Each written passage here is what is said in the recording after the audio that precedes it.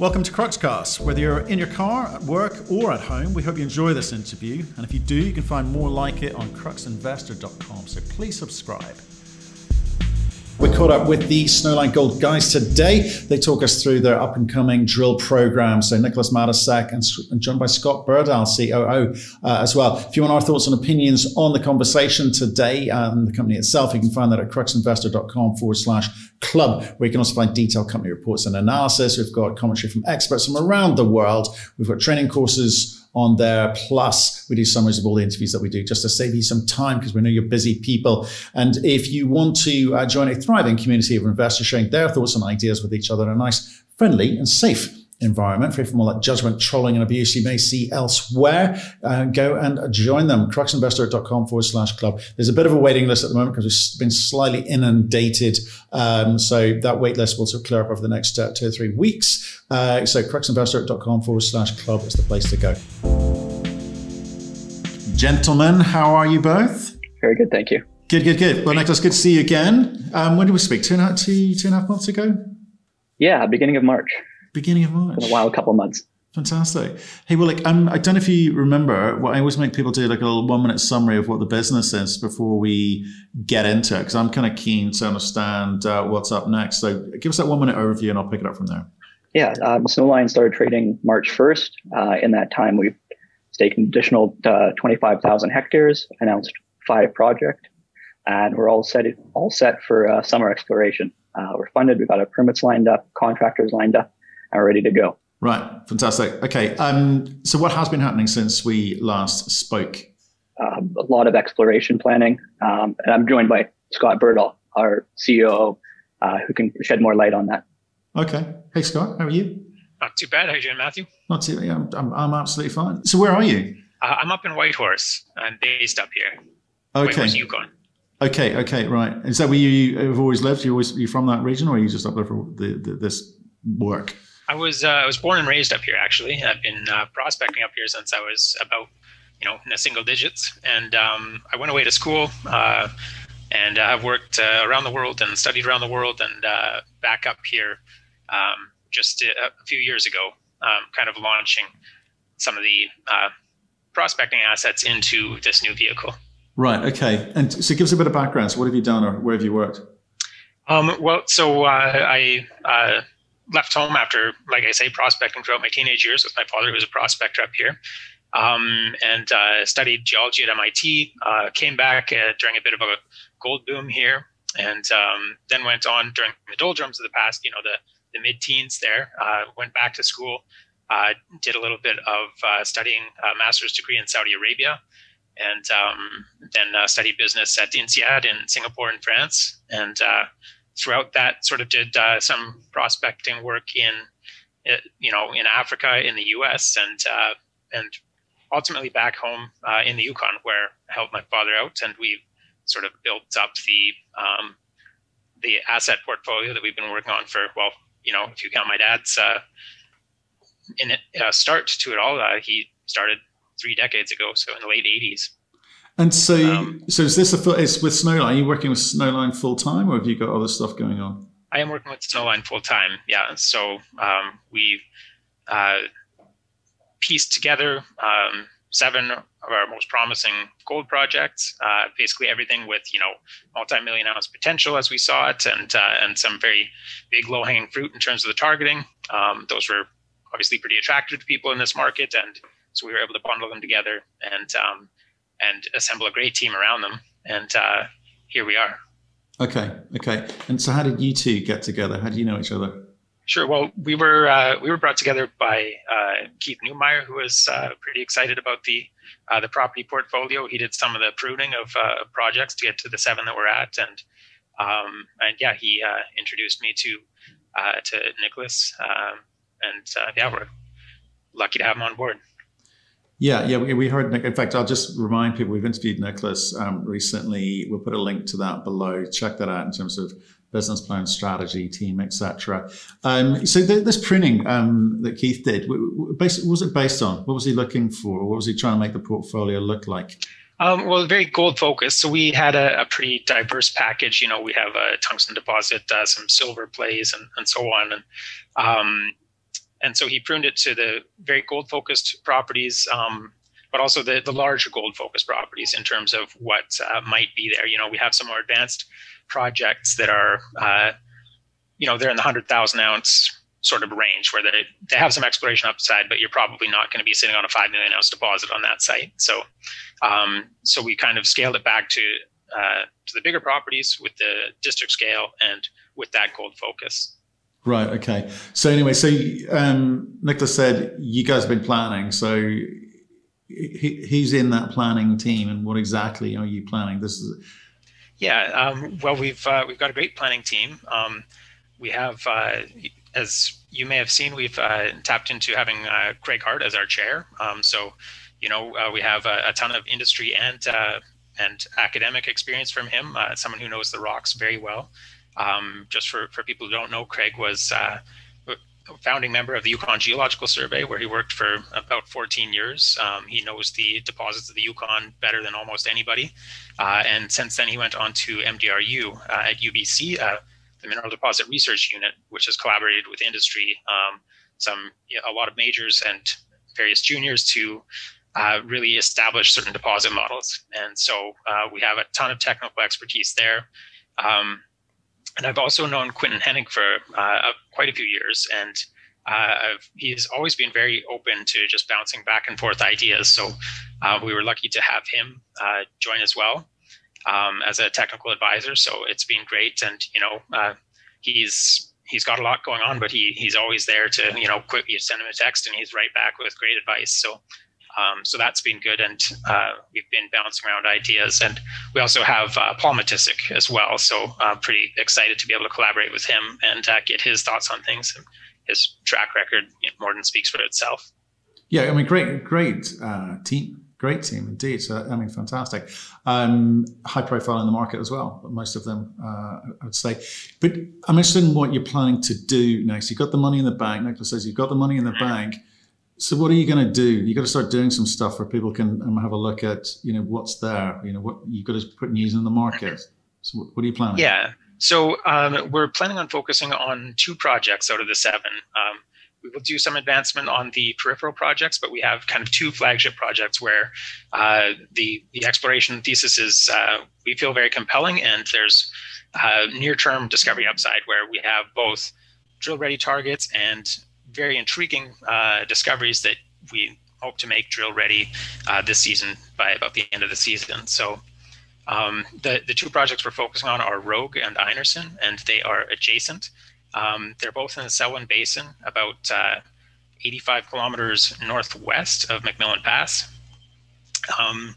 And they are situated in this sort of passive margin sequence of rocks. So this old continental shelf, which is actually, the Selwyn Basin is interesting because it is lined up with the Great Basin in Nevada, where you have the Carlin Trend. So obviously very prospective, and not just for Carlin, but we're seeing several other deposit types coming out of there. Elsewhere in the Selwyn Basin, you have intrusion-related gold, and we certainly have that at Rogue. And you have basically in these Selwyn Basin rocks just this big regional fold that's crunched around by this fault system. And so you have several different levels of deformation in there.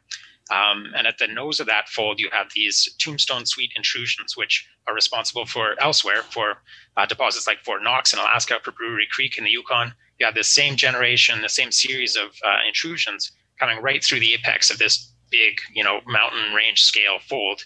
And that's Rogue, is right in the nose of that fold. And Einarson is sort of up in the radial cracks and the heavily deformed rocks up to the north of that. So you have this sort of district scale tectonic package with gold anomalies just coming out everywhere that no one has really taken a good look at before. Okay. How are you going to approach it though? Yeah, so we have already a lot of baseline data to go on. Previously, we had these projects optioned to 2 different operators before. And so we have that their baseline work to launch from. So we're very lucky there. And in that is some very low-hanging fruit.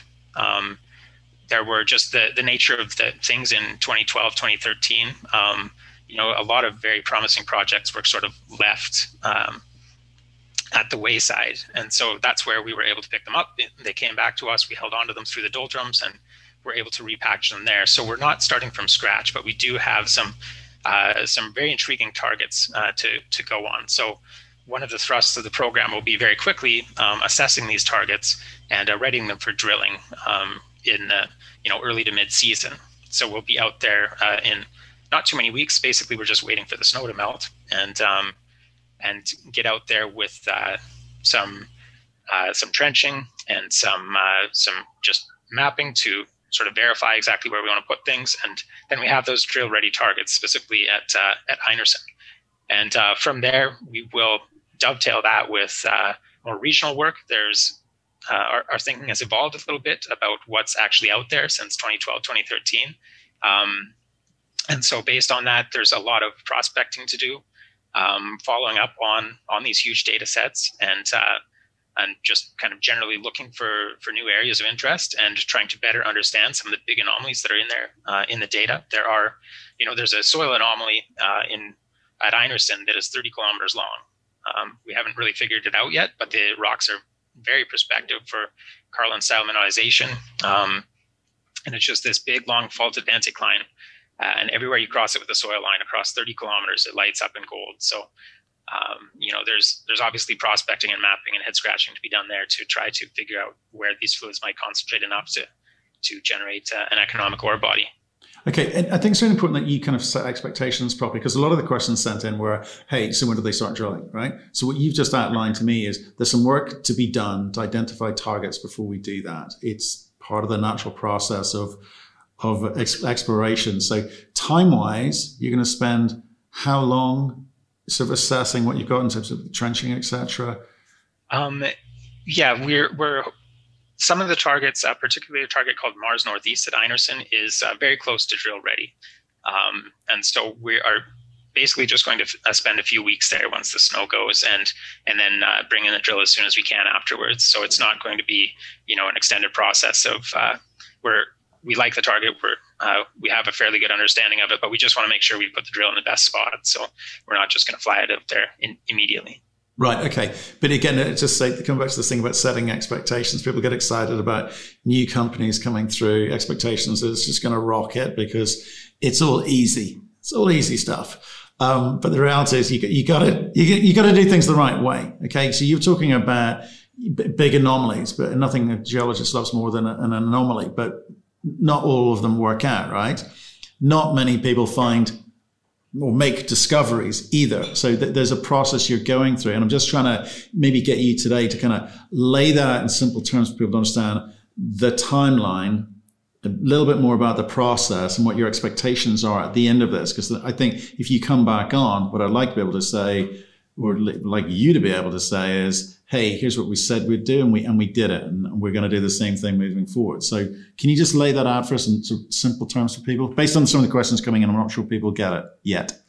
Sure. Okay. Well, yeah, and I think expectations is a good way of framing it. I don't want to, say we're just going to go in there, we're going to drill, and there's going to, we're going to have 100 meters of X grams per ton. So we're going to go in and shore up those targets. And that'll be in fairly short order over the process of a few weeks. Then we will be bringing in the drill to drill that target. We, of course, hope to make a discovery. Worst case scenario, we hope to have a much better understanding of, where to drill, where to target. And at the same time, while that's going on, it's a longer process, and we will be mobilizing down to Rogue and where there are other very intriguing targets, grab samples with visible gold in them, assaying to 152 grams. And so that target is, that's at the sort of discovery stage, but there are quite clearly some drillable features there. And so we just have to shore that up. So again, same sort of timeline as at Mars Northeast, except just shifted back later in the summer. We're going up here, seeing what we can learn, seeing what we can discover, and then on the back of the stove, sort of looking at these other targets here. Just the proximity helps us. Okay. And later in the season, we'll have that option to shift down there. Okay. So there's a lot of thinking time, planning time. Is it one drill? It's one drill. Moving between the two, right. And explain to people why you don't get two drills, one at each location. Well, I mean, it's just a little premature at this point. We know we want to drill both, but we want to get that information first. And yeah, there's no need to, just shoot from the hip here and blow all our money. We need to use it wisely.